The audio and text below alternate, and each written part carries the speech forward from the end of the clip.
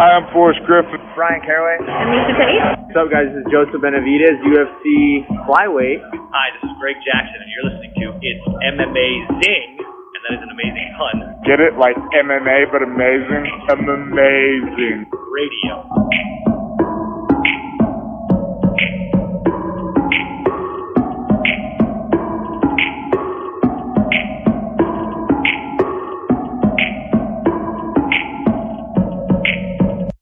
Welcome to It's Amazing Radio. I am your host, Dr. Law. With me, as always, Lavender Gooms. Switching it up. Hey, Bobby. Hey. Also with me this week, DJ Mark. What's up? You guys have a nice weekend? I had a feeling you were going to switch it up and send it to me as well, so I was ready to unmute. You're on it. Good job, Mike. Way to go, Mike. You guys enjoy your weekend, though? Thank you. Yeah, I did. It went by fast. Probably helped I didn't watch the Super Bowl, so I had that big block of time that you guys probably didn't. I honestly don't even know who won that game. I never looked it up, didn't hear. So that was fun. No, I had a good weekend. It was very relaxing, but they go by so fucking fast. Spent much of that Super Bowl making chicken wings. Unlike Mark, I watched the Super Bowl, and I thoroughly enjoyed it, except for the fact that Tom Brady won a 7th Super Bowl ring. So that was most of the game. Even when he's not with the Patriots, he's tormenting this Jets fan. I mean, maybe he's just that good of a player, right? It's not about the team; it's just about that man. He does the team sport all by himself. That's the Mike. Don't hate the player, Mike. Hate the game. Were there any good commercials? I saw the Winter Soldier trailer. That's all I really cared about. Was that different? Do you have any chuckles? Was that even different? The Winter Soldier one? It was new. I haven't seen that. I thought it was slightly better than the first one. I'm just ready for the show at this point. Yeah, I'm just ready for the show at this point, to be honest. It's going to be soon. 5 weeks. I don't remember any of the commercials, to be honest. Yeah. I remember the Uber Eats commercial that had Cardi B, Dana Carvey, and Mike Myers. And all I can think of is, aren't the Uber Eats people like asking for benefits or something? And they're out here having these A-list celebrities advertise? I think Dana Carvey's pretty excited. You call him an A-list celebrity there, Mike. That's true. You should earn him in. Yeah. I think I saw the one. Oh, now I lost my train of thought. I saw the Reddit one. That was like 5 seconds. This is what I'm finding most interesting is that who's advertising? Uber Eats, Reddit, Robinhood players. Robinhood advertised. I was like, and in my head immediately, I'm like, I am shorting the fuck out of this stock when it comes out. Me and everybody else. The only way that Robinhood commercial could have been effective for them to actually garner a business for them is if we entered a Futurama-esque universe and they had the Hypnotoad come on for 30 seconds to convince us to buy Robinhood stock. Yeah, they're getting sued. Some kid killed himself because their app was messed up and said he owed them $740,000. Damn. Yeah. Oof. Yes, his parents are not happy, obviously. I've had panic attacks about my student loans, and it is not $750,000. You know what, man? I think when you owe that much money, and this isn't speaking from experience, but you just be like, well, okay, let them come and get it. Like, yeah, good luck collecting, buddy. What does it say? Like, if you owe the bank, was it $1,000? You have a problem. If you owe the bank $1 million, the bank has a problem. And there are bigger numbers than that, but basically, once you reach a number, that's the problem. The point across. Yeah. All right, boys and girls, we're going to talk real quickly about this card that happened this past Saturday. I say real quickly because I think everybody in this podcast only saw the top 2 or so fights. Actually, I can't speak for Mike. I tuned in somewhere around Guida and in the middle of Guida and Michael Johnson. Was that a filler card? Was that because I don't think we didn't talk about it last week. Was that even on the card? Yeah, we lost a fight. We lost the Cody Stamann fight. Right, and then the one we picked. Yeah, then his replacement also couldn't make it. There's some guy to take the fight in like 4 days' notice couldn't do the fight. So ended up getting yanked. And they're like, hey, people know these two guys. Let's put them on the main card. Yeah, not bad. And hey, great for Clay, too. Yeah. Big win for my guy, Beneil Dariush, though, on the undercard. I heard it was a pretty good scrap, actually. That's what they were saying. I did not watch it. It was fight of the night. So people were saying it was a good fight. Cool. The main and co-main event really provided some excitement. Mark, I joined you on Team Alistar. I know. I didn't like that. Let me tell you, about 30 seconds in, I'm like, This guy's real big, and for some reason in my head, I'm just like, we never saw Alistair versus Semi Schilt in K1, but I'm like, this guy's not anywhere near as good as Semi at kickboxing, and he's fucking up Alistair's world. No, but you could look at other tall fighters from K1 that he did well. He did very well against Peter Arts. He kind of had that guy's kryptonite, who's also very tall and lengthy. The fight itself, it really reminded me a lot of Alistair and Ngannou, where it just didn't look like there was a lot of a game plan there besides winging big punches. I thought it was interesting that Alistair constantly wanted to be the opposite position that his opponent was, so he was fighting in southpaw for most of the fight, and even when Alex would switch stance and he would be in southpaw, he would then go orthodox. It was weird that he always wanted that lineup for the stand-up, and it seemed like his whole game plan was to get that foot on the outside and throw big looping left hands, and to some degree it worked. He did land a few of them, but I think once Alex kind of got the beat on that, he was able to use his superior straight punches to kind of beat him to the punch. And honestly, it looked a lot like Alistair kind of flailing around there, a lot like he did against Ngannou, where he was kind of in that fight he was afraid about the punch, and in this one it just seemed like he didn't have a great game plan. He obviously wanted to use that punch to get in the clinch because he's really strong there, but he couldn't get him there. He couldn't get it to the ground. His output was, abysmal. There was very few strikes coming out his way. He was reacting most of the time, which was, a lot of times just Alexander just getting off first with, very quick straight punches. And, I think at this point, at age 40 with all of the, I think a lot of times we look at Alistair and we talk about his chin, and I've always argued that he has a decent chin because the light switch doesn't go off a ton. It's usually when he gets rocked really bad and he has a bad time getting out of those situations, and then the light switch goes off. But now we're starting to see like his facial structure. It isn't as tough as it used to be. He's getting marked up really easy. Mm-hmm. He broke his nose quickly in this fight. He was bleeding quite profusely. And to Alexander's credit, he played a very smart game plan. He stayed on the outside. He didn't let Overeem engage in areas where he was strong against the cage. He was basically in the center of the octagon the whole fight, having Alistair back up. He could feint his way into Alistair getting backed up against the cage, which his whole career, ever since he's gotten into the UFC, he's had a horrible habit of, once he gets his back up against that cage, just covering up and letting guys kind of tee off on him. And, to his credit, he does a decent job sometimes covering up and negating some of that damage, but it's just a matter of time before someone's going to loop the hands around on the hooks and find those spots and split the guard. And that's what Alex started doing. And mostly for me, for Reem, it's just like the output wasn't there. The variety of strikes has really gone, and we've seen this in a lot of I think the dream that this was going to be one last run for a title, I think that might have been, we kind of put a stop to it right there, I think. I would hope so, but like I said, I never really watched the fights after the fact, and I was kind of surprised he didn't put the rings in the octagon and kind of say, like, that's it. This was my last run. And listening to DC and Ariel, DC seems to think Alistair is going to fight again, and I kind of think he will too. I think Alistair is going to keep fighting. Alistair is one of those guys. I think until his contract comes up, and then if they cut him. Nothing in his language and what he said after the fight indicates that he's going to hang him up. Yeah, did they talk to him after? He put out a statement about he's going to spend time with his family, then he'll be back in the gym. Yeah, these top two fights, honestly, was a real hey man, we got a bit of a passing of the guard happening here. Big win for Alexander, Mike. Big win. 7-2 in the UFC now. His losses, most recent one, he lost to Curtis Blades, which we know what happens when you lose to Curtis Blades, and it took 5 rounds, so we know what happened for 5 rounds in that fight. Before that, his previous loss was Derek Lewis, a fight that he was winning, up until he got a grenade, explode on his face at the end of the fight. A fight that he was winning the first 14 and a half minutes of the fight until Derek Lewis just uncorked. He lost with 11 seconds left. Wow, 11 seconds. He had it, man. He was about to win 3 rounds, probably. I think it was going to be 30-27. Yeah, easy. It's time for him to get let's get him. I was gonna say it's time for him to get somebody serious, but he's fought serious people, and it hasn't gone well necessarily. What do you think? What do we do with him now? Mm-hmm. Yeah, Alistair is a serious person. Not to denigrate Alistair Overeem. I picked against him in this fight. But but Alistar is a top heavyweight. Top 5. Yeah, look at he that. was number 5. So Volkov was number 6 going into this one.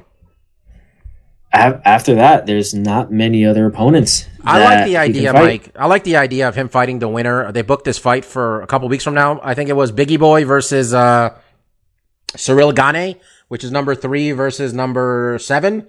The winner of that fighting him makes a lot of sense to me. What do you think? You think so, Mike? I think so, and I think mainly just through process of elimination, because obviously John Jones isn't going to fight him. At this point, John Jones just wants to fight either big fights or a fight for the title, and Volkov is not that. Stipe is going to fight Ngannou, and I think whoever loses that fight, they're not going to want to fight Volkov.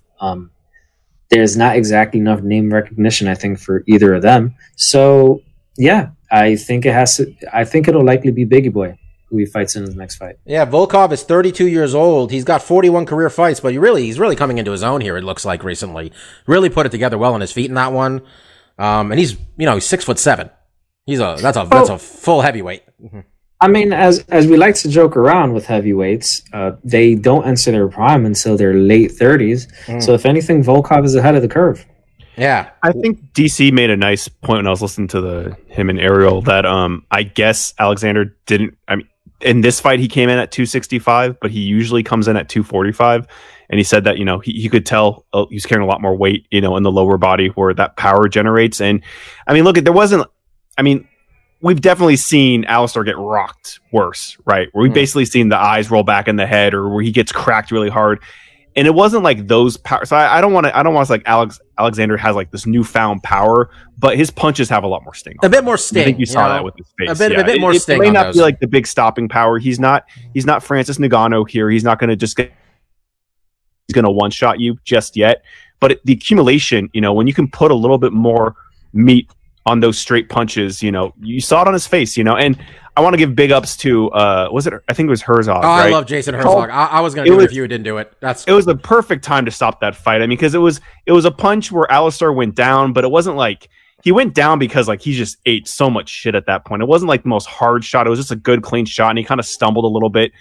And other fighters might have given Alistar, the benefit of the doubt and let him take a few more. Tan would have let Alistar take at least 5 more punches. But Herzog knew, like, this fight's over, dude. This guy's got nothing left in the tank. And so he did the right call. And Alexander knew it, too. And, nothing but a gentleman after the fight. You can see it in that fight. And we'll talk about our guy Sandhagen in a second here, where he just looked sad when he was getting his hand raised after what he did to Frankie Edgar.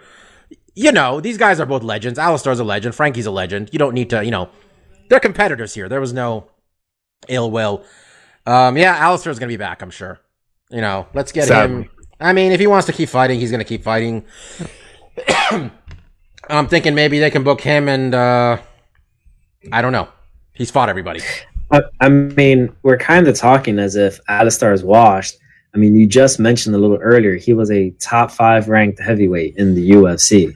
Yeah, I'm not sure that speaks more to Alistar as much as the heavyweight division right now, man. Yeah, like this fight, he's top 5 is top 5 is top 5. Man, you can get old fast. You can get old. He's not going to lose credibility in the rankings with this loss, right? Because he lost to the 6th guy. But it's just like, I think in our minds, and even in my mind, as a big Alistar fan that always picks form, it's just like, this was a really bad outing. He's had some bad outings. Like I mentioned numerous times, that Ngannou fight was a really bad showing. This was about as bad as that, where he just seemed like he didn't have a plan.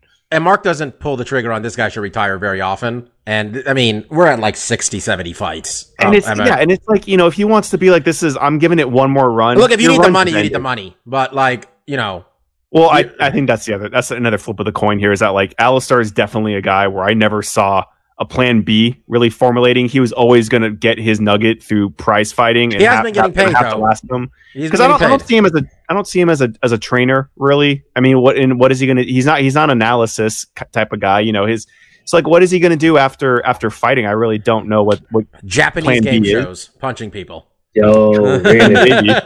Go in Japan, maybe. I don't know, but Look, I'm sure he has enough money to. I've seen Alistar get knocked out in my head. I can think at least 10 times he's gotten knocked out memorably in my life, and that's too many.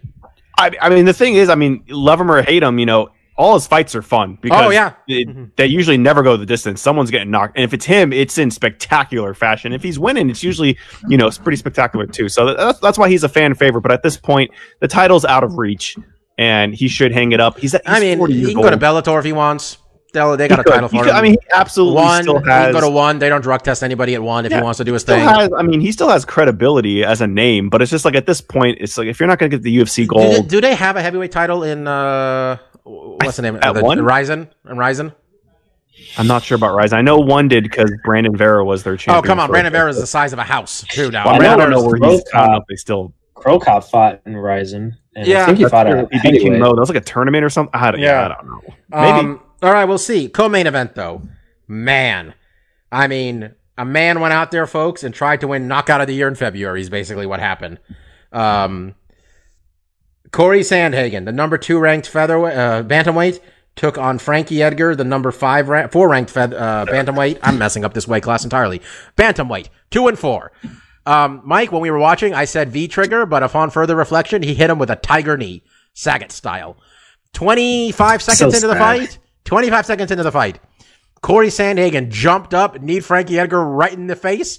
Frankie Edgar was unconscious before he hit the mat. Toes curled. They did not show him for a while.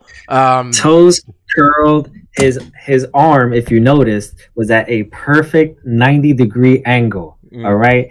This man was stiffened the fuck up. I mean, all right? There are times when fighters will do the walk-away KO and they're just trying to look cool. And then there's times where the dude does the walk-away KO because he knows that dude is in fucking Mercury right now. That was a Edgar. That was a beautiful flying knee. And Mark, honestly, when it was over, I'm like looking it up. I'm like, in his last fight, he he spinning kicked Marlon and finished him also. At the end of it, I'm just like, man, how good is Aljamain Sterling that he beat Corey Sandhagen in a minute? Honestly, that's what I came out of this with because, wow. I mean, it's making sometimes revisionary history. That win was already impressive because we knew how tough Sandhagen was, but now after he's demolished these other two people, it does make that win even more memorable. I mean, we've known for a while that Sandhagen's legit. Even before the Sterling fight, he had all the makings of a star, just the way he strikes, just the way he's able to switch from southpaw to orthodox stance, and his striking is just so fluid.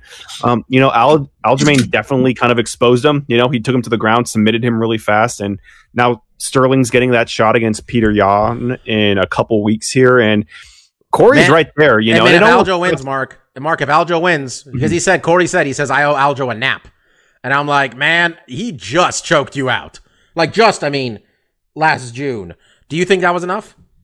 I mean, he definitely, I think, deserves it. This is 2 wins after that one for basically what was a number 1 contenders fight, and he's ended them both spectacularly, so I think it's a hard argument to make that he doesn't deserve that fight. But part of me is pulling for Peter Yan just because that is a fresh matchup. If he has to fight Sterling again, it would have been probably, if they do match up again, if Sterling wins the belt, it'd probably be around June, so it would have been just about a year. And it's hard when a fight has happened that, when you're getting a rematch that quickly, but he's kind of done enough where it's like maybe he could do something different. Killed the top contenders. Those are the top contenders right now. Unless he's going to go knock out Cody Garbrandt, who's although I got to ask you guys a question, though. And I brought this up to Bobby on Saturday as well, where I think there's 2 sides to a very, very quick finish, right? Where you can sometimes attribute that to you just got caught that day. That might not necessarily mean that you were just dominated in the fight. It could just mean, maybe you got hit in the back of your head and your equilibrium was off and you got finished very quickly, or you got, all 3 bars of your turbo, hit right on your fucking head, when you got kneed like Sandhagen did to Frankie Edgar. So I think you could possibly, if Aljamain were to win the title, have Sandhagen and Sterling and market it this way. This dude just knocked this guy out. Like, look how fucking fabulous that was. And yeah, he got beat in a minute, but these things happen in MMA sometimes. But how exciting is this fight going to be? We got 2 fucking murderers in here. Man, bantamweight's fun. I don't know. I mean, that's a good argument, Mike. I mean, then there's the argument of like, what's Frankie got left? But Frankie just beat for Pedro Munoz. And Pedro Munoz, we're going to talk about him later. Pedro Munoz is legit. That was a legit win for Frankie Edgar. And that was his first move into 35, too, which a lot of people think is his natural weight class. So, I mean I'm just going to say it now, Mark. I want Dominic Cruz versus Frankie Edgar before we all call it a day. Like, let's do it. Let's do it. Needs to fight. And I guess. Well, he's got to fight with somebody that nobody knows. But after that. Right. But maybe this is, because he does have one coming up. You're right. But maybe this is also something that we're going to lead into, because I didn't really hear it after the fight because I don't watch the interviews or anything. But I guess he's calling out TJ, and TJ and Corey would be fantastic too. And obviously, because I think the thing with Corey is if he does have to fight Sterling, he does need to, like Mike said, kind of change the narrative a little bit off of the I just lost to this guy in a minute to I've been killing people ever since then. And if he gets through TJ, which I think is like not the worst call out, because this guy's going to be 2 years, Bob? He has fought. I'm going to say it here. And I don't want to sound like I'm on some sort of high horse. I'm not on some high horse here, but does TJ deserve to be that close to the title right now? No, he does not. Because let me say it. I was going to say it. Let me just say, because a lot of guys get caught or whatever, and you have your reasons or whatever. But this man, like, he was. When you take EPO, I don't think this was, let's put it this way, this wasn't the first fight. I'm just putting that out. I don't know. I would not feel totally comfortable if TJ Dillashaw is one fight away from a title shot, because I guess he did. I mean, Mark, you care less about the. I know you care less about steroids, but he cheated. Whatever the form of cheating it was, he cheated. Do you think it was enough that he had 2 years of his career taken away? Do you think he's one fight away from titles fair? I mean, honest opinion. Do you think that's enough? For me personally, putting aside your view on steroids, just cheating and cheating. I was kind of surprised that so many people are so interested in fighting TJ. Like in the last couple of months, since I guess he's getting closer to coming back, like a lot of people are calling him out. I'm kind of like, why even? Yeah, I would assume he would need a tune-up fight and stuff. So personally, this isn't me saying like, oh, I want to see TJ jump right in there and fight Corey. I think I think Corey called him out. Oh, Rob Font was the other one, right? Rob Font's totally in that mix too. I think he called him, right? Didn't he? TJ, he called I think you're right. I think that's the first time, and I was kind of like, I didn't expect to hear TJ, and I guess he was kind of basically again going back. I watched a couple clips from DC and Ariel. DC is playing up TJ. He's basically saying, like, who's in 35 that has, like, a name that people care about? There's only one person. And then Ariel's naming off, like, Jose Aldo, who? And he's like, TJ. And I was like, okay, I didn't see that one coming. He kind of dragged his name through the mud. What is the name, like, at this point? I mean, he was great. He was a great champion. It was awesome fights, but... Yeah, I'm kind of with you guys. I didn't really think he'd be jumping right in. But I guess this is more Corey Sandhagen wanting that fight. And, for whatever reason, I think there's some beef there. They used to train or something. I'm not totally sure. But I think that's an interesting fight if he doesn't want to wait to see who's going to win this fight. I think that's a good, fun, challenging fight. But I think, like you said, Rob Font would also be kind of interesting, too. I don't think they fought, right? He's from, Sandhagen's from Colorado, and he did train at Elevation or still trains at Elevation. I don't know where. Does TJ just train with Bang? Now, is that it? What does TJ do? I don't. You asked me if TJ was even training. I don't know. I saw TJ at an interview like a few months ago where he called everybody a bunch of names, and I'm like, man, I wouldn't say anything right now if I was you. I believe he splits his time between, I think, his own gym in Southern California and Colorado. That was when Bang was and with I think in Colorado. Because I don't think Bang is part of Elevation. Maybe a year ago. I don't think Bang is part of Elevation anymore, though. Yeah, it's not like Elevation's doing great. I guess Overeem was there too, and it's like I didn't see much. No, Elevation's got some guys. I thought Elevation has some, but it's not like. Don't they have Rose? Yeah, is that where Trevor Whitmer? Yeah, where's Trevor Whitman? That's what I'm basically saying. At like, where's Trevor? Yeah, because Whitman's with Rose. I don't think he's at Evolution. Elevation. Whatever. Whatever. Okay, honestly, I think Sandhagen might have done that also because Sandhagen's like, I may not get a shot if it's Aljo. If it's Peter Yan, you give him a shot. I did like Peter Yan saying that, like, it was a nice win, but Frank Edgar's past his prime, and I'm like, you won the belt off of Aldo, who lost his fight before this. Like, I'm not sure what credibility you have here right now, man, to diminish Sandhagen's win. Like, that was. Anyway, I'm excited for 135 though. Honestly, Mark, right now they got there's some people. There's enough bodies out there. Make it interesting. Yeah, it's a division that's really kind of You sparked got up 135, you got 125. Things are happening They're little by little. getting revived. We got and to they the needed point. it bad. We got some killers in here, man. Yeah, Frankie Edgar. I think Frankie Edgar fighting top 5 guys needs to stop. The chin's starting to go. We saw it when he lost to Ortega a couple years ago. Zombie smoked him. He got kneed to oblivion in this fight. This is a guy who at 155, Gray Maynard beat his ass up and down for, entire first round, possibly a 10-7, and he still won that fight. Frankie's chin and toughness were, fucking anything you could ask for, and he's still tough as hell. God bless him. I don't think Frankie needs to be fighting for. I think Frankie should, if he was going to make the move to this weight class, needed to happen years ago. He's older. He won that title 10 years ago when he won the lightweight title.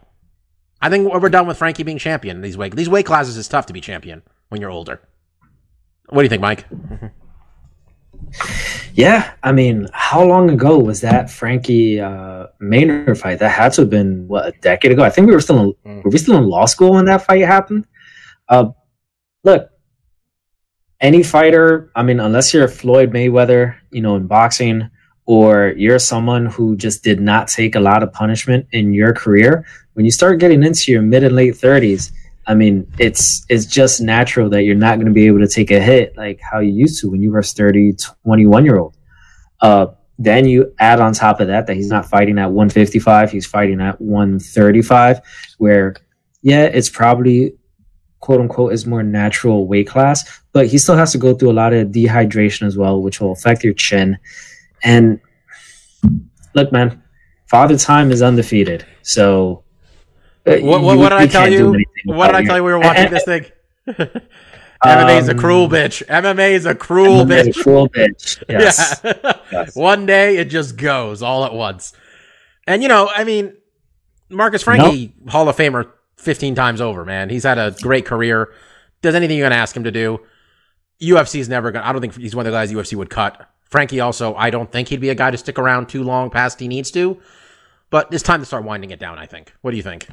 Yeah, no, I agree. For a long time, these divisions kind of needed him, and that's why he just kept getting so many title shots. Is this we didn't have this influx of kind of new blood that was really earning their shots, right? He was able to lose a fight and still be like, let's have him fight again for a title. Why not? Because he's of name value. But I think those days are kind of past. And yeah, if he wants to continue, I think that's fine. But he definitely needs to take a step back in his opposition, right? I don't think he's going to be fighting number one contenders anymore. That's just not where he's at. And again, maybe he needs to be in that Legends League, if it will. And like you said, Dominic Cruz doesn't seem like maybe the worst fit for him. I would even think that's still like kind of a step up in competition. But like Cruz has been what's Aldo up to? Let's run that Aldo fight a third time, huh? Let's run it back. He looked okay at 35, but yeah, I think it's kind of time that he doesn't have to keep putting in these hard fighting up and comers. He needs to find guys that are kind of on a similar path that he is. Which at 35 there's not a ton, but we'll see what they could do. But yeah, I don't know. He's in a tough spot right now. That loss is going to be really tough to bounce back from, for sure. All right. That's it for this card. Mentioned Beneil Dariush got a big win on the card too. Pandoja got a nice win on the card. Yeah. He came back to 55 and won against Johnson. That's pretty.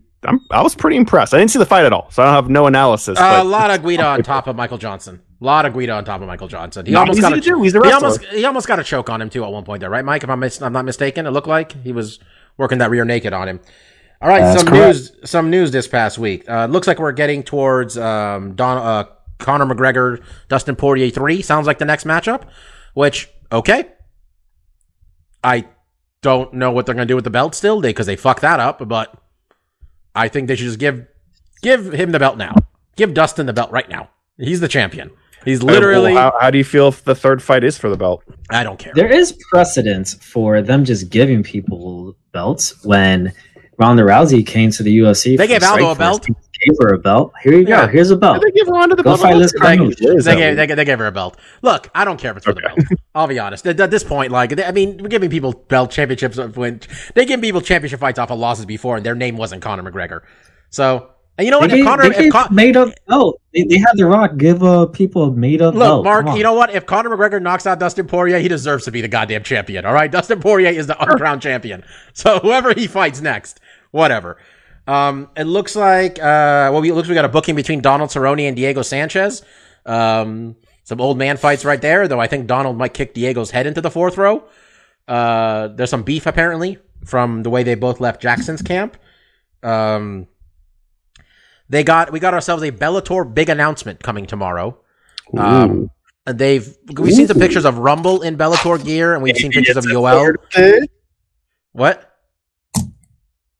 Maybe it's a sort of it. Maybe it is a tournament. It's definitely a tournament. We call them Grand Prix. Yeah, we're gonna do a light heavyweight Grand Prix. We got ourselves Yoel. We got ourselves Rumble Johnson. We got ourselves 205. Did they? Yeah, 205. Okay, interesting. They got some other guys too. I forgot who else they signed recently, but they got Phil Davis. They got Liam McGeary. They got that guy who beat everybody up. That's Fedor's protege. You know, the champ. They got the champ. Yeah, Nemkov, I think his name. Yeah, something like that. Bellator doesn't capitalize on shit, man. I was so excited when he beat up Bader, and I haven't know what the fuck he's up to. Got Ryan Bader, the heavyweight champion, might want to go down. You know, Bellator. Scott Coker knows how to book one thing, folks. And that's a tournament. And he knows how to lose money because apparently they are losing money hand over fist in Bellator, even before the pandemic. But the Paramount Network, I have that channel. So if Bellator wants to put on fights on Thursdays, they think there's the plan, I'm in. Let's do it. We got ourselves Miss Paige Van Zandt making her debut in the Bare Knuckle Fighting Championship, Mike. Did not go well.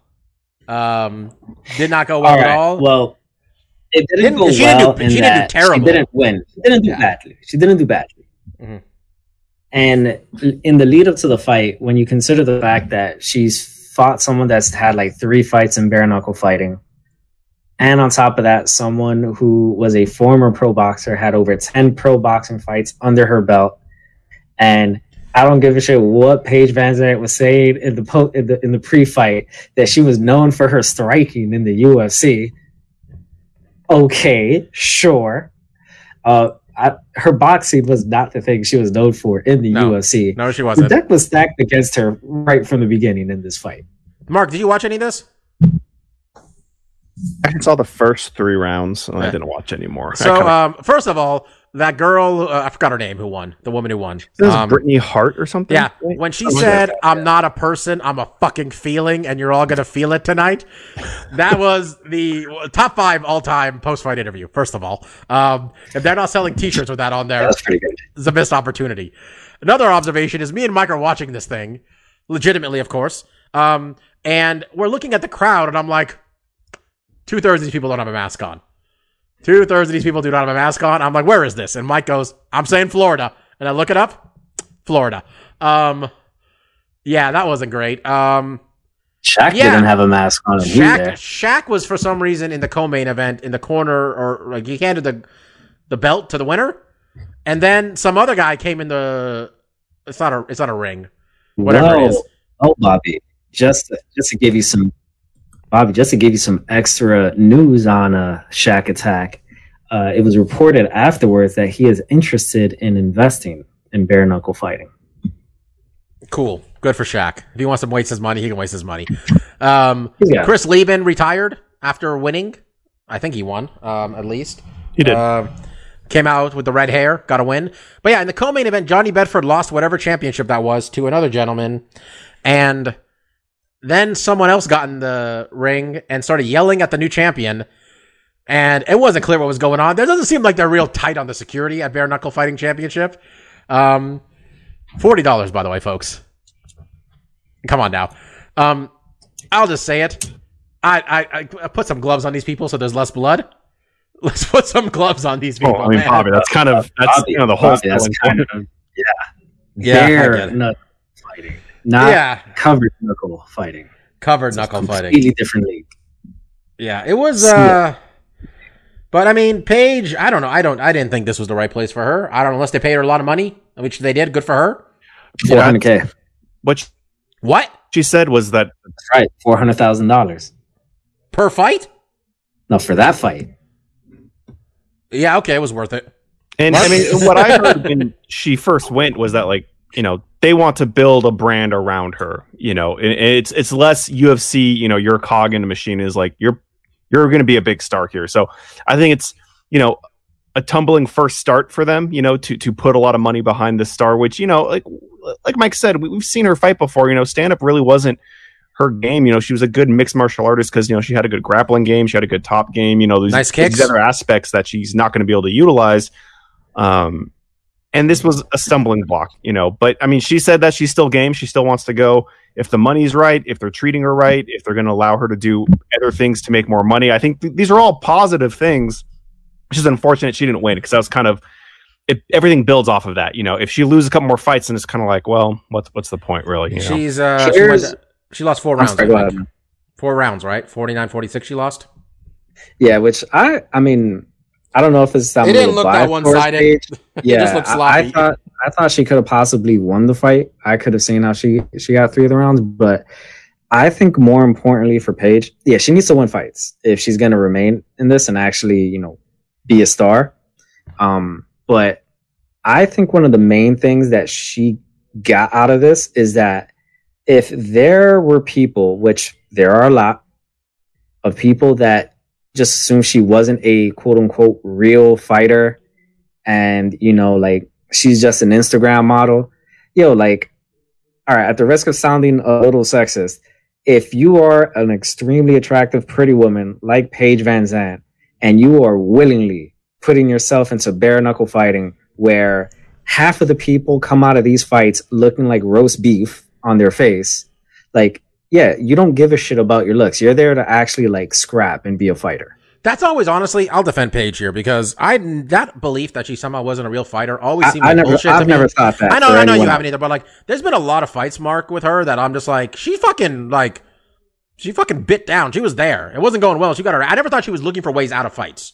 You know what I mean? Ever. I mean, yeah, she's there's tough. one thing you could always say is, yeah, she's incredibly tough. And I mean, that's just a sexist, dumb thing to say. Like, if you don't play fight and get into the UFC, okay? Because you get fucking smashed. We saw CM Punk. He wanted to play fight. He thought he could, I can do this. I'll do it. And he got smashed. And rightfully so. And then, you know, he fought a guy who wasn't even good and he got styled on there. Like, this is not a sport where you can just ho-hum it in and look good. You know, like, you have to put fucking skill in. And look at when Paige went up against the best, you know, she came up short because she's not quite there. But to say she's not a fighter, she doesn't, you know, have heart, or she's just doing it for the. It's like there's easier ways for attractive ladies to make. I know the UFC got behind.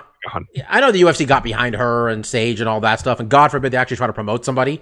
You know, actually, God forbid. But like, Paige whoop all your asses. All right. Easy. All right. She's fucking tough. All right. Let's get to some news. We're done with the news. Though we got some. I see last second here. Former Bellator champion Daniel Strauss got arrested for aggravated assault. Yeah, boy. Not the first time he's been arrested. Another time he got arrested with a bunch of ecstasy. I remember that one. Okay, well that one I'm a little look at. You want to party? You want to party? Well, there was other stuff on it besides the ecstasy. The ecstasy just stuck out. All right. The UFC's got a pay-per-view again. I feel it's been 3 weeks. Is that right? Since we all paid $70 for Conor McGregor. And some of us got shut down by the UFC shutting down their own stream, apparently. UFC 258. We mentioned it last week. This is one of those pay-per-views where the UFC is just going to be cool with ESPN giving them the equivalent of 500,000 buys.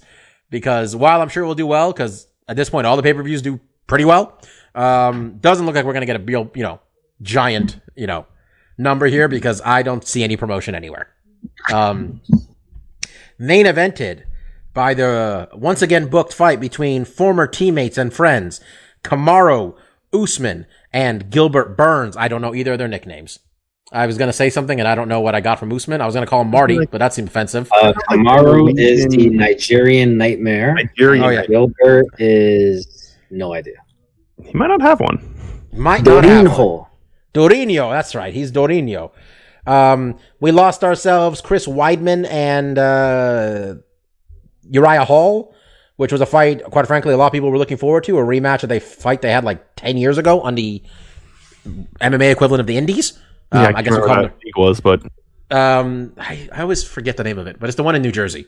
So So let's get into it. Kamaru Usman, Gilbert Burns.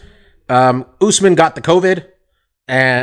Burns got the COVID and then had to pull out of the fight. And then Jorge Masvidal, who at a time still had goodwill with the people, at this point has squandered every last bit of it, decided to, see if he could take the title off of Usman on 6 days' notice.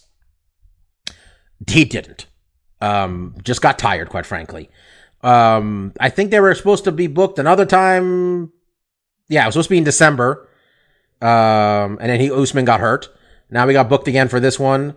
Usman doesn't lose fights. Usman hasn't lost a fight since his second professional fight. When he became 1-1. He is 17-1. He's on a 16-fight win streak. In the UFC, like 11 wins. Most of them decisions, handful of knockouts, and a submission in there. Gilbert Burns, on the other hand, Gilbert Burns has been on a tear, folks. Gilbert Burns has won 6 straight fights in this weight class, his last one being over the former champion, Tyron Woodley, back in May 2020. Neither of these men have fought since last summer. We got 1 career knockout loss for Burns with 2 decision losses, and the one loss Usman has is by submission. Betting line for this one, Marcus? Yeah, Usman, obviously the favorite at minus 280, and Burns, fairly big underdog at plus 240. Sounds like Henry Hooft will not be cornering whoever he's supposed to corner. I think Usman in this fight because of his past relationship with Burns or current. I don't know what's going on. There's some teammate shit going on here. Stefan is picking Burns in the upset. One of them isn't at the. Yeah, I don't know. Anymore, right? I don't know what's going on, to be honest. There. Stefan's taking Burns in the upset, per his text to me, assuming he did that on purpose. Though I could see it happening. Me personally, hard to pick against Kamaru Usman here. Been on a tear, lots of wins in a row. Bummed me out going to that Trump rally, I'll be honest with you. But in terms of his fights, man gets W's. He finds a way. This one I'm very interested in, but I got a concern mark that it might go snoozy at some point. Mm-hmm. But if it stays on their feet, I think this could be really good. Still, I got Usman. What do you got? I'm going Usman too. It's always hard to pick against, a dominant champion, and that's what Usman has definitely carved out for himself here. I think Burns is a really interesting matchup. I think Burns' hands have gotten really good, and I think when you're looking for someone to foil Usman, it has to be someone that's going to bring something interesting to the stand-up game, but also someone that is going to have to negate his wrestling. And I kind of think that's where Burns is going to fail is, I think Usman is going to be able to do what he does with, pretty much all his fights so far is, get into clinch opportunities, lean up against guys, get good head position, wear him down in the clinch, take him down, get on top of him. And the ground game will be interesting because I think, Burns has a pretty good jiu-jitsu game. So I'm very much anticipating, him not making it comfortable. I don't think Usman should relax when he's in this dude's guard.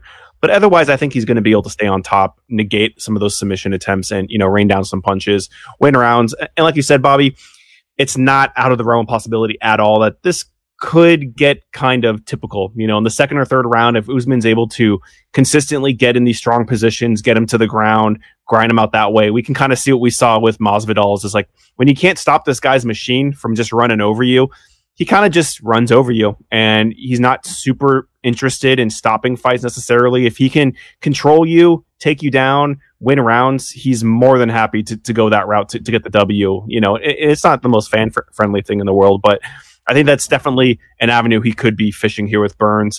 But like I said, I'm interested to see the stand-up. I'm interested to see if Burns is going to be able to give him some trouble standing up, crack him, hurt him, and see how that changes Usman's game. I think Burns is a live underdog in this one, but I think there's a reason why the line's it's deep. I'm actually really interested in this one, even though I do recognize, Mark, a couple rounds in, this might take a turn. But I'm just curious how it's going to go until we get to that point. You know what I mean? Mike, what are you going to make it a split with Steph, or are you going to join us on Team Usman over here? I will not be making it a split with Steph. As much as Usman bummed me out when I discovered that he is a Trumper, I'm not going to let that affect my judgment when it comes to whether he's going to win this fight or not. he has shown me no reason to pick against him since he's come into the UFC and since he's won the title. All right, 3-1 in favor of the Kamaru Usman, keeping that 170-pound strap. I don't even know what's going on in this weight class. Like, who's next? Where are we? Like, what's even going on?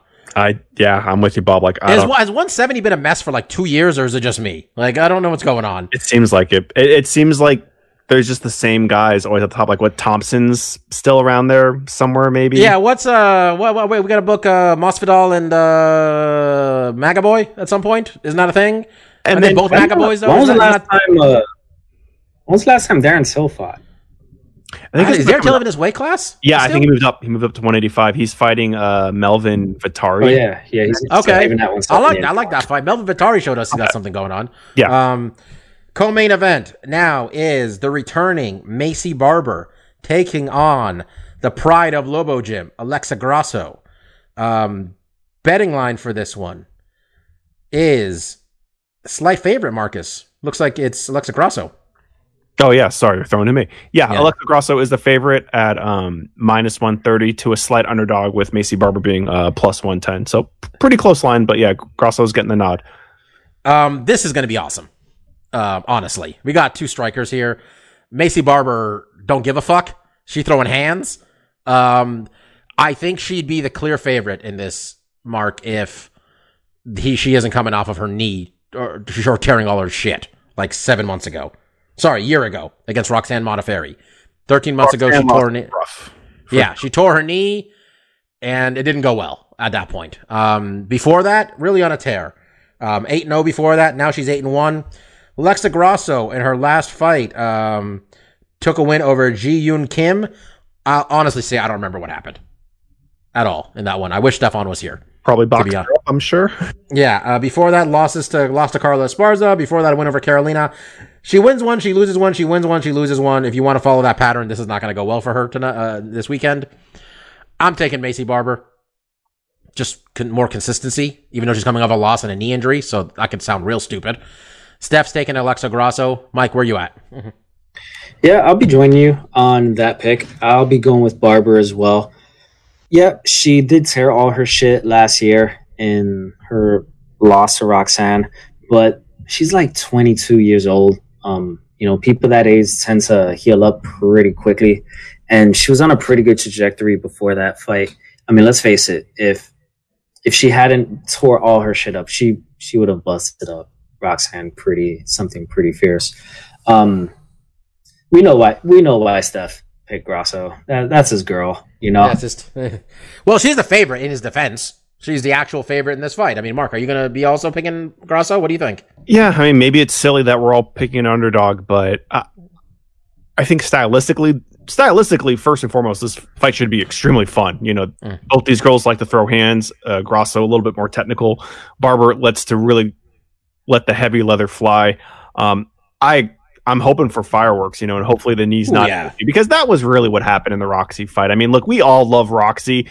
She's got a heart of gold and just like, the will of a fucking samurai, but the skill set wasn't there, and you could tell that she was fighting a handicapped Macy Barber. And if everything even, that fight probably wouldn't have played out the way it did. But things happen the way they do. So I'm expecting Barber to get in there and to be able to get in the pocket and exchange heavy blows. But I'm also expecting Grasso to be able to weather those types of storms, to be okay with someone that's going to put pressure on her. But I am still going with Barber, and maybe it's a little silly. We're all picking an underdog here, but I think there's, Hey man, we're the podcast that all picked Frankie Edgar to beat Jose Aldo after Jose Aldo beat him like 4 rounds to 1 in their first fight. So we've done it before. So far, Steph is on the opposite side for the first 2 fights. This could either go really well for Steph, early on in the rankings, or really bad. All right, here we go, folks. We got ourselves Ian Heinrich taking on Kelvin Gastelum. We're doing this at 185 pounds. Ian Heinrich coming off of a win over Gerard Meerschaert in 1 minute and 15 seconds. Meerschaert's a real tough guy, so that was a big win. Heinrich snapping a 2-fight skid with losses to Omari Akhmedov.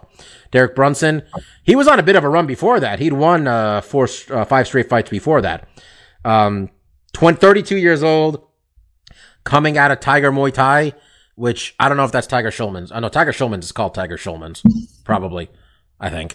Maybe they rebranded. And then Kelvin Gastelum. This is the definition of buying low in Kelvin Gastelum if you pick him in this fight, folks. 3 straight losses. The last one, he got heel hooked by dancing Jack Hermanson in 1 minute and 18 fucking seconds. Betting line for this one, Marcus? Yeah, maybe surprisingly, Gastelum's the favorite at minus 225 to Ian at plus 185. I was a little surprised because the record isn't showing upward trajectory. But yeah, I mean, Stefan's taking Ian Heinrich. I'm going to say it. I'm picking Kelvin Gastelum, but I think they give him his walking papers. If this is, I think this is booked for him to win. Are we still assuming, or are people still looking at Kelvin Gastelum through the rose tinted glasses of him versus Adesanya and how he almost won that fight? It seems like that's the thing, man. There's fights where Kelvin Gastelum looks like he could be the best fighter in the world. And then there's other fights where Kelvin Gastelum just is like, why are you in this weight class? Why don't you get down to 170 and be a real fucking contender? Come on, man. You're too good for this shit. And you don't know what you're going to get. And there's been a few of those in a row now. I'm picking Kelvin Gastelum because I think this is where the rubber meets the road for this man. This is the come to Jesus fight for him. And I don't think he has a job if he loses this one. Personally. I know they got 75 cards a year, but they don't need him if he's going to lose fights like this. Steph's got Heinrich. I got Gastelum. Mark, what about you? This is really tough. I was kind of thinking with going in that now I'm looking at the resume. It's not as, as impressive. I guess I'll go with Kelvin Gastelum. And honestly, a lot of this is that line. And I'm hoping they're not doing what Mike's saying, where they're still thinking about that fight 3 fights ago where he had some good moments against Israel, because that seems like a lifetime ago. But I mean, he won 2 rounds in that fight in his defense.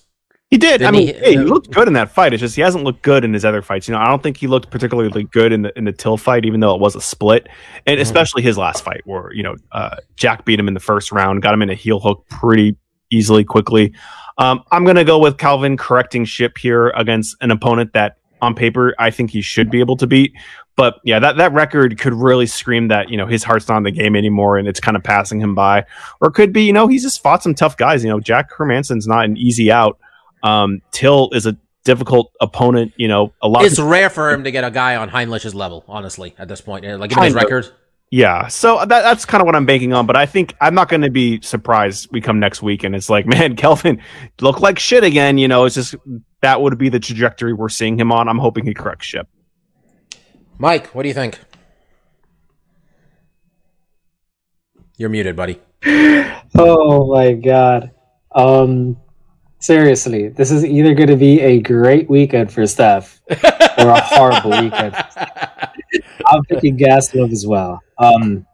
I've seen what his highs can be, and until he's out of the UFC, I'm going to bet on those highs. Because he's still 28 years old. Is he really that young? Relatively. I don't even think he's 30 yet. He was an extremely young winner of the Ultimate Fighter. Fair enough. All right. Last one we're picking. He is 29 years old. By the way, I missed one of the guys when we mentioned the Bellator light heavyweight tourney. They just signed Corey Anderson. So all right. They got hard work in or overtime or too much. I don't know. They picking up those smelly UFC light heavyweight wrestling. I mean, the UFC. If you see the UFC light heavyweight division, it's there's right now. Bellator. You mean to tell me Rumble Johnson? If Rumble Johnson fought what's his name? Who's the champion? Jan Blachowicz. You'd be that surprised if Rumble Johnson puts the dude out. Picks the mold of my stinky wrestlers, but the Baders, Phil Davis, the Corey Andersons. These are I'm muted. You mean to tell me you don't think Ryan Bader can possibly beat Jan Blachowicz? I'm not saying they couldn't. I'm just saying Bellator loves these stinky wrestlers. Bellator might have a better light heavyweight division, is what I'm getting at. I'm getting big used car sales dealer from Bellator right now. That's used car salesman energy right now. I'm getting. He's just smacking the top of Ryan Bader. Do you know how many miles we got on this guy? All right, last fight we're picking. Jimmy Rivera, Pedro Munoz, fighting at 135 pounds. Quite frankly, I think TJ Dillashaw should fight the winner of this fight. Mean that honestly. That's not Pedro bad. Munoz, 2 straight losses. 2 straight losses. You lose to Aljamain Sterling, and then you lose a split to Frankie Edgar. Not a ton of shame in that. He's not as active as you want him to be. 2 fights in 2019, 1 fight in 2020. Understandably, there was a pandemic. These guys were going to fight a few weeks ago. Got moved for undisclosed reasons, which I'm going to assume that means somebody got COVID, and we don't want to tell me which one, because I think the betting community deserves to know that. Jimmy Rivera. Jimmy Rivera's another guy who does not fight enough either. Fought for the first time in 2020 when he beat Cody Stamann by decision. Before that, losses to Peter Yan and Aljamain Sterling. These poor guys, both of them, have just been fighting killers. Jimmy Rivera fighting out of Ramsey, New Jersey. Fighting out of Manhattan, New York with Team Tiger Schulman from Ramsey, New Jersey. Pedro Munoz, on the other hand, from Sao Paulo, Brazil, training out of American Top Team, apparently. But his nickname is the Young Punisher, which is heavily influencing my opinion right now of who to pick. The betting line for this one, Marcus? Yeah, we got Jimmy Rivera is the favorite at minus 145, and Pedro is the underdog at 125. So not a huge line, but yeah, a betting community probably putting their hands up, saying like, okay, this is a rematch too. Yes, these guys are running it back. Their first matchup took place back in November 2015 on the Belfort versus Henderson 3 card in Sao Paulo, where Pedro Munoz managed to lose a split decision while in Brazil, which means he probably actually lost 2 of those rounds for sure. Marcus, who you got? Yeah, I am going with Jimmy Rivera. There is you could look at, they fought before he won that fight. And a lot of it for me just came down looking at the resume. He does have a couple of recent losses, but like you said, like these are pretty much the best guys in division. Like literally the guys that are going to fight for the belt, right? It was wasn't it Peter Yan and Aljo Sterling? Yeah. And then before that, Marlon Moraes, who, he was definitely, a contender. So he's only lost to the cream of the crop and beaten some of the best guys too. So I think he's going to be able to get it done. This is a tough matchup. I think the line's accurate in having, the slight edge to him because they faced before. But yeah, I think it should be a good match. I mean, these are 2 guys that really like to go in there and give it their all. So I'm expecting some fireworks. But yeah, I got Jimmy winning this one. Steph's got Jimmy Rivera also. I'll take Jimmy Rivera too, though I almost hesitated now because I saw Pedro Munoz got a win over Rob Font. That's a big goddamn win. I'm still going Jimmy Rivera. Just in case Stefan's been right this whole time. I got to get one with him at that point. Also, he's the favorite. Mike, who do you got? This is going to be our only sweep for this card. I cannot pick against the New York City boy. Well, in this case, he's from Jersey. At least he trains out of Manhattan. And how many MMA gyms, like major MMA gyms, are in Manhattan? It's got to be like one, right? I think it's just Henzo. I think Henzo's got a gym, but I thought MMA is just like the jiu-jitsu part, right? Yeah. Yeah, Henzo got Danaher up there and GSP sometimes and whatever. One interesting fact about Henzo's gym, the one on like 35th Street on the west side, our friend Phil, he used to work document review with this guy. He used to go to Henzo's gym, and he would go to the early morning class. That's at like 6 a.m. so that he could get there before work. Mm-hmm. And his friend used to tell him that all of the Brazilian supermodels would go to that early morning class. So, Mike, when are you joining Henzo Gracie's gym? Did you hear the part where I said it was a 6 a.m. class? I don't care who the hell is there. I'm not waking up for a 6 a.m. class. Fair enough. Also on this card, an opening fight between Pat Mackie Paulo and Julian Marquez. If you don't know who those people are, Wikipedia doesn't either. At least one of them. Jim Miller, Bobby Green on the undercard. I think that's happened before. It sounds like a fight that's happened. I mean, definitely seems like it could have happened. I don't know if it did though. That sounds like a good fight to watch though. Bilal Muhammad, Diego Lima is another one that's pretty solid. If you got, you got Ricky Simon on the early prelims. Andre Ewell versus Chris Gutierrez, a late fight announced. Andre Ewell was gonna fight actually last weekend, Marcus. He was going to be the one to try to step in for and take on Cody's demand. Gotcha. Didn't work out, apparently. Nice for him to get a fight, though. He's there, 140 pounds, so nice catch weight for him and Gutierrez. Both getting some fights in there.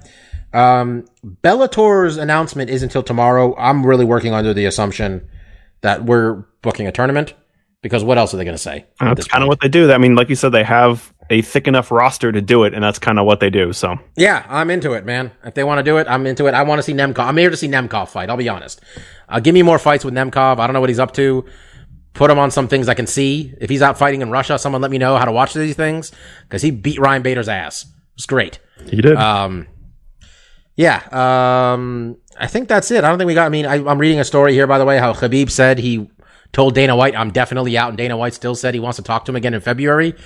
Which Dana White, man, persistent, man. Yeah, like let him back off. Let the dude get bored without you sniffing his jock strap, and maybe he'll be interested, you know. But if you keep going like, "Oh, we're giving you all this attention," he's gonna be like, "I don't need to fight." So yeah, give him some. Yeah, give him some space. All right, let's do stuff we like. Let's see what I got. I turned 35 years old on Friday. Happy belated birthday, by the way. You told me on the day. Thank you, though. Still, one member of the podcast still has not. One member of the podcast still has not. Was it me? No, you told me first, actually. I appreciated it. Getting old, but, I ate some. My brother bought me Round Table Pizza, which if people aren't from California, no, that is a $40 pizza. That is a $40 goddamn pizza. Well, the thing that makes it so awful is that it's like worth $40. And it's so good. It is so good. Wait, is that $40 for like just the cheese pizza, or? No, I think we got like a specialty pizza. I think it came out to like $44 all said and done. They got like a half combination, half some shit with pineapples just to make people angry. I'm saying that.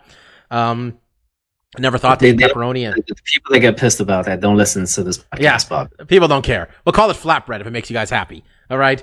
By the way, if you're in the Bay Area, if you're in California and you're like, man, I can't afford these round table prices, you get Mountain Mike's and it's not as good, but it's still pretty good. That's the other chain pizza I'd fuck with personally. You're all better than Pizza Hut. And Round Table has got stuffed crust too. Anyway, now we're just talking pizza. Sorry. Anyway, yeah, turned 35. Played some Uno with Mike. Played a little Civilization this weekend. Civilization becomes a really interesting game when you have formed an alliance with literally every other country in the game. You start developing computers and nuclear technology in the mid 1700s. That's what's happening in our game there. Civilization, very good. Just don't. Yeah. Are those nukes? You can learn about nuclear fusion, but for me, I got a lot of stuff that's already like been out there. Like I finished watching Pushing Daisies, the 2 seasons that are on HBO Max. I still strongly recommend the show show of Pushing Daisies. One of my favorite shows that got canceled too early. Only got 2 seasons. Total of 22 episodes, I want to say. Maybe? Something like that. Just a great show. I played the shit out of Spider-Man yesterday. Nice. I got every single picture, whatever, of all the buildings. Mm-hmm. I did all that. I got all the backpacks. Oh. Sweeping up. I got stuck in a level and I couldn't figure it out for like a good 40 minutes, which is fun. I was playing and both my parents came in because I've been quarantining with them past month or two. And my dad's just like, wow, this looks ridiculously good. And then he was like, show me the Chrysler building. I went to the Chrysler building. I went to the Empire State Building. And then I went to go to the New World Trade Center and he's like, that's not what it looks like. And I'm like, yeah, apparently you can't, if a building was built after 1990, it's covered by the Architectural Copyright Act of 1990. And you got to pay people if you want to put their building in the game. Wow, really? It's my understanding. Yeah, that's why that they don't have the accurate Freedom Tower, One World Trade Center, whatever's the name, of there. That's why you don't really see the Oculus either.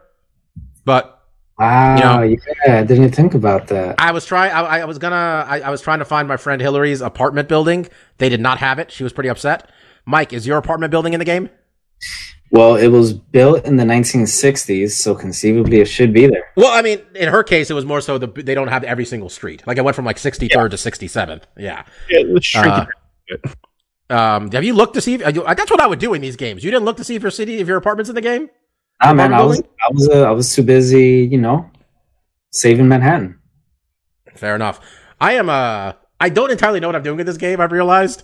Because it's like there's a lot going on between suits and, this move and that move and crafting this and that. But once you get the timing of how to fight, it becomes a lot. Like, you just pretty much timing dodges the whole time when you're Spider-Man. And just avoiding the big motherfuckers. Those are the problem. Those big dudes. That game's awesome. Is the Miles Morales game just for PS5 or is it for PS4 also? PS4. I played it on PS4. All right, so I got to beat this game so I can get that one. Yeah, that one's great too. Is it a standalone or is it an add-on? It's standalone. Okay, how much is it? We have Spider-Man, so it wouldn't matter either way. No, I know. I don't know if it was like a $20 add-on or like a $40 game or something. A lot, but it was worth it. And it's short too. It's not nearly as long as the. I'm at the part in the game where the Miles's dad is getting some sort of a commendation. I'm at 40 some odd % completion. I think mostly because of the side stuff I've been doing. Yeah. Sometimes I left that stuff to sprinkle in on the back end because I was like, I'm going to be going around the city for a while. But yeah, I did all of that. I made sure to do all the side stuff before I finished the actual story of the game because for me, as soon as I finish the story of a game, I'm not playing that shit again. I started looking for pigeons. The pigeons are a pain in the ass, man. Trying to find pigeons, like. I am not that adept with my movement, to be honest. Like, there's the other side missions where you're chasing Catwoman, I think, or no, not Catwoman, Black Cat, or whatever.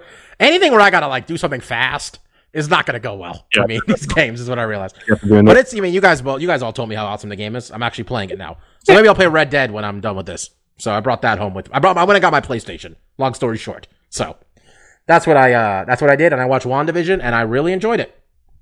Mike, what do you got this week? Yeah, WandaVision is starting to heat up. I can't wait until the season is actually done so that we can actually talk about it, since we have a bit of a moratorium on that. A few things for me this week. About 3 years later, I have finally watched Daredevil Season 3.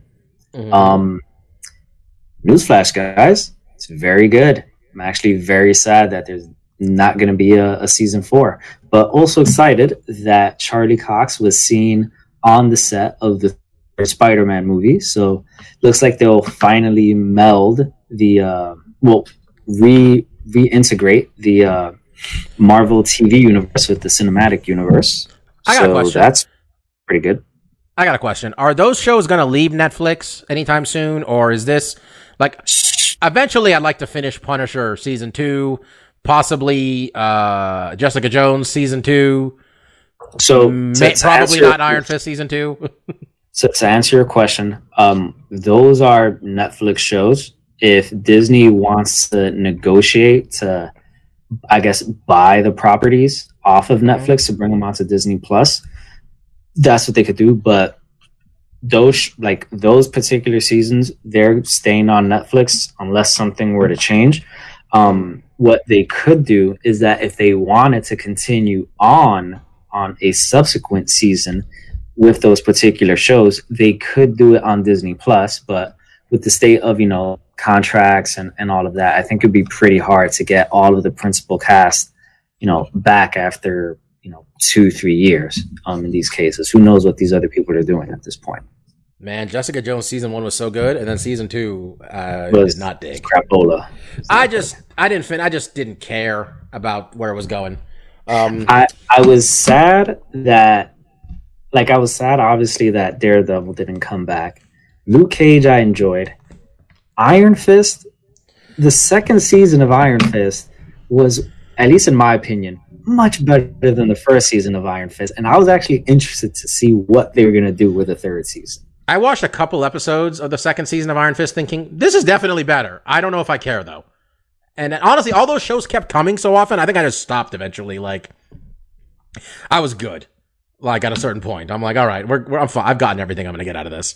Marcus, what do you got this week? Nothing else, Mike?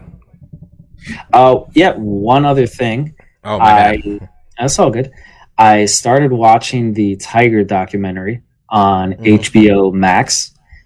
It's really fucking good. It's 2 episodes. Each of them is an hour and a half long. And it essentially is just detailing how, you know, you can bring a man up so high, and sure, because of his own faults. I mean, he was an adulterer, and you know, he did cheat on his wife, but you know, he got brought down pretty low, you know, as a result of his indiscretions. You know, Tiger didn't kill anybody, he didn't abuse anybody, he didn't do anything illegal, and he was just, you know, vilified in the media. I got a real clear memory for some reason of you and me the day after Thanksgiving in Syracuse. One of the times we didn't go anywhere, and we're at like a Best Buy on like Black Friday or something, and there's like a TV on talking about the Tiger Woods thing, and you and me are just like, yo, his wife whooped his ass, right? And we're all like, no one had said it yet. You're like, yeah, man, his wife whooped his ass is what happened.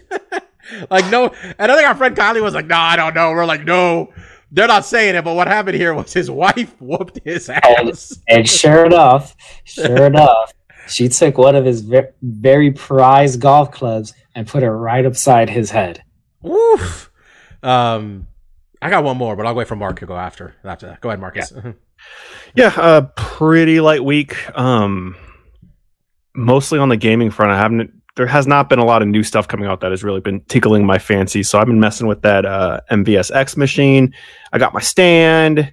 The Halo team came out with the Capcom Play System hacks. I got a bunch of Capcom games on there, so I've been playing through a bunch of Street Fighter Alpha games and really just been super enjoying that. Outside of that stuff, you know, your WandaVisions and whatnot, I have been watching. Giant Bomb is a video game website. They have a premium subscription I bought a year ago where they have like exclusive videos. And Bob, you don't, and Mike, I don't think you do, but like, you don't listen to any of the WWE podcast, right? I listen to one of them. Okay. I listen to the New Day podcast. I doubt Dan Reichert is on that or has. Dan Reichert is the producer, and he talks to the guys throughout the New Day podcast. Oh, he does. Okay. So yeah, he's a funny guy. Dan Reichert that's mostly what I'm going to talk about this week, is that I really like Dan Reichert, and I've known about him for a while. He's the, what's that stupid beer commercial with the guy that was like the gentleman, Dos Equis? He's like the Dos Equis man for like stupid geeky shit. Like he got married in a Taco Bell. He got married in Taco Bell. They're running a Taco Bell married promotion, and he went for it. And so basically, I've been watching this series where he's going through playing the Metal Gear Solid franchise with one of these other Giant Bomb personalities, and it's been really fun because he's just such a weird. He's just such a weird guy, and on his YouTube channel, which he went back to eventually after he left Giant Bomb, he went on to WWE podcast producer, and he's also doing more stuff on YouTube. And he put on his YouTube channel, I guess he auditioned, and Mike, you might know this show. I think it's called Beauty and the Geek. It's probably like over a decade ago, probably like 15 years ago. So yeah, I remember that show. Yeah, I like that one. Mark assumed Mike knew about the show, and Mike, in fact, did know about the show. Really, we all know each other quite well on this podcast, guys.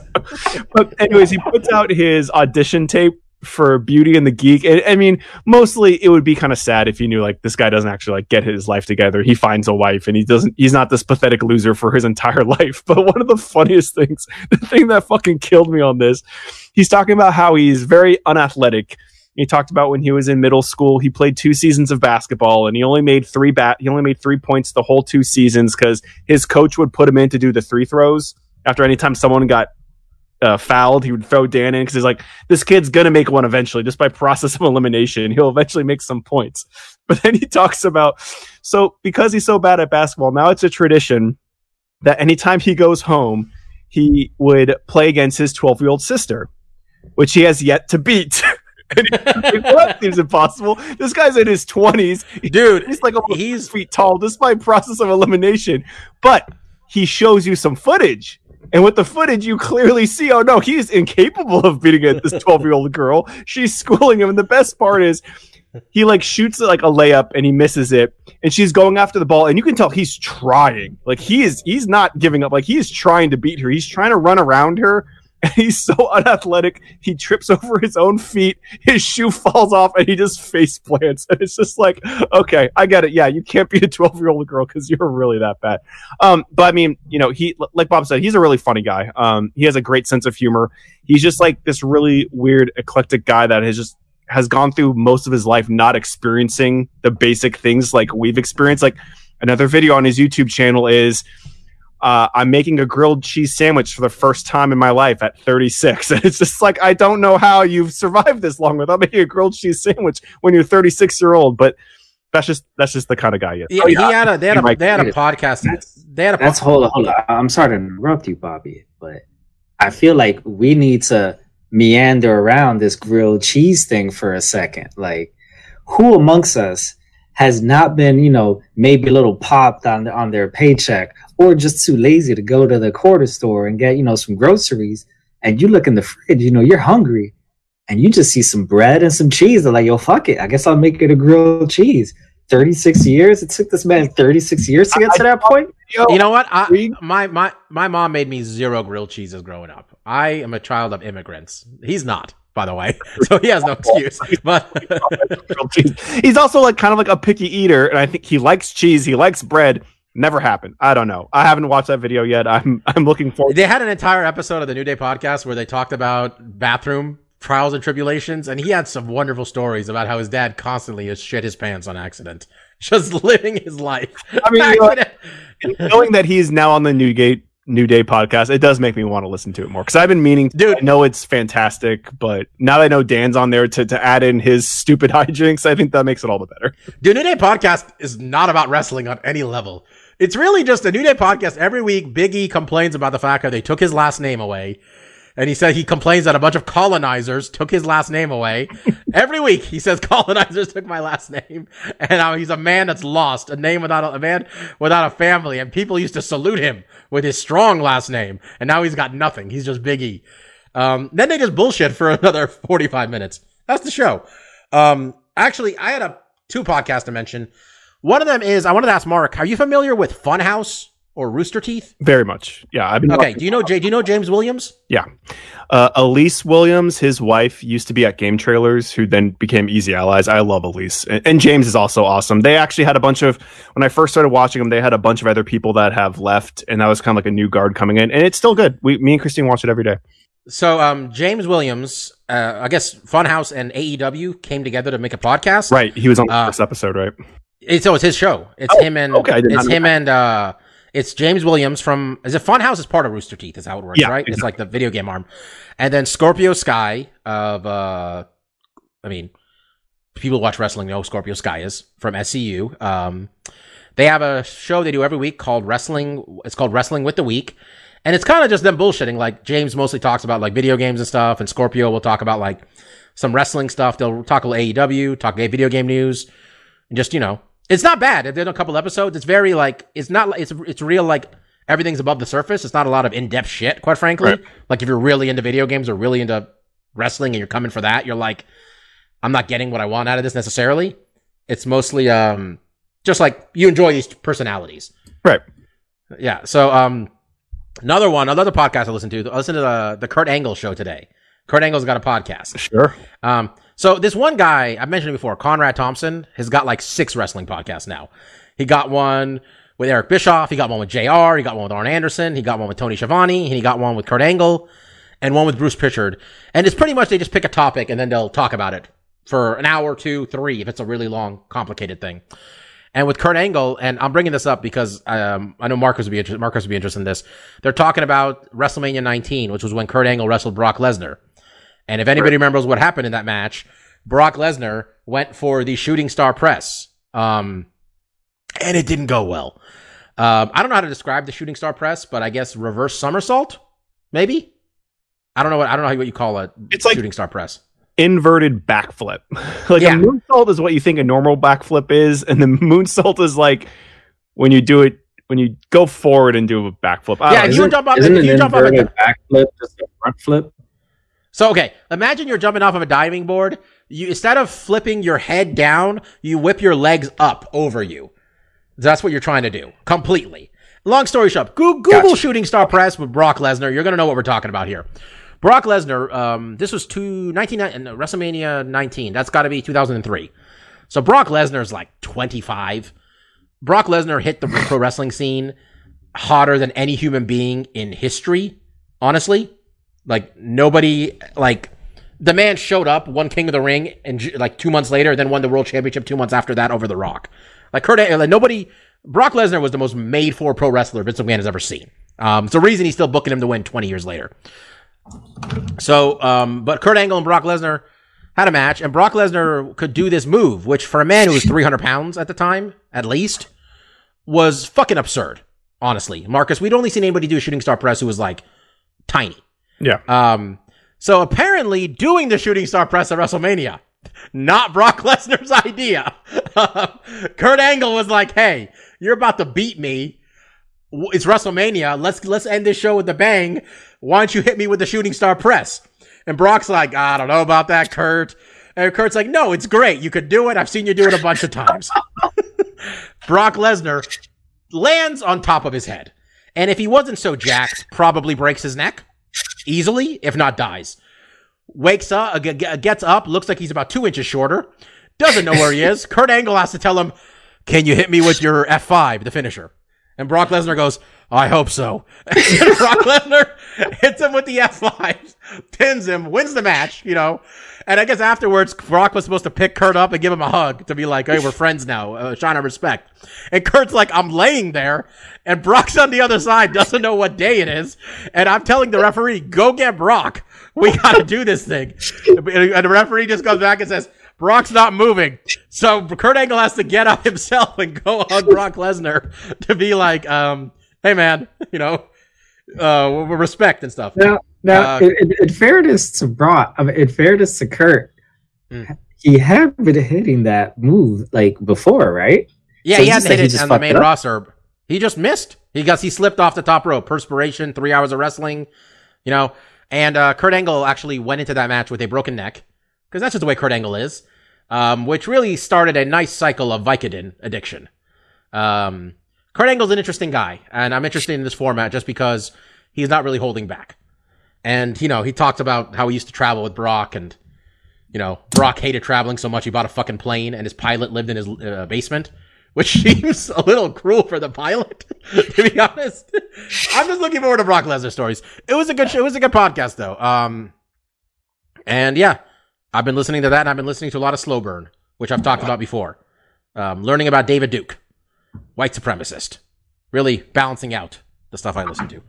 Anyway, that was a lot of stuff this week. And then, you know, we'll be back next week. We're going to see if there's a new welterweight champion. I believe, if I'm not mistaken, we have another card because there's another card every goddamn week. Machine full gear now. Say that again, I'm sorry?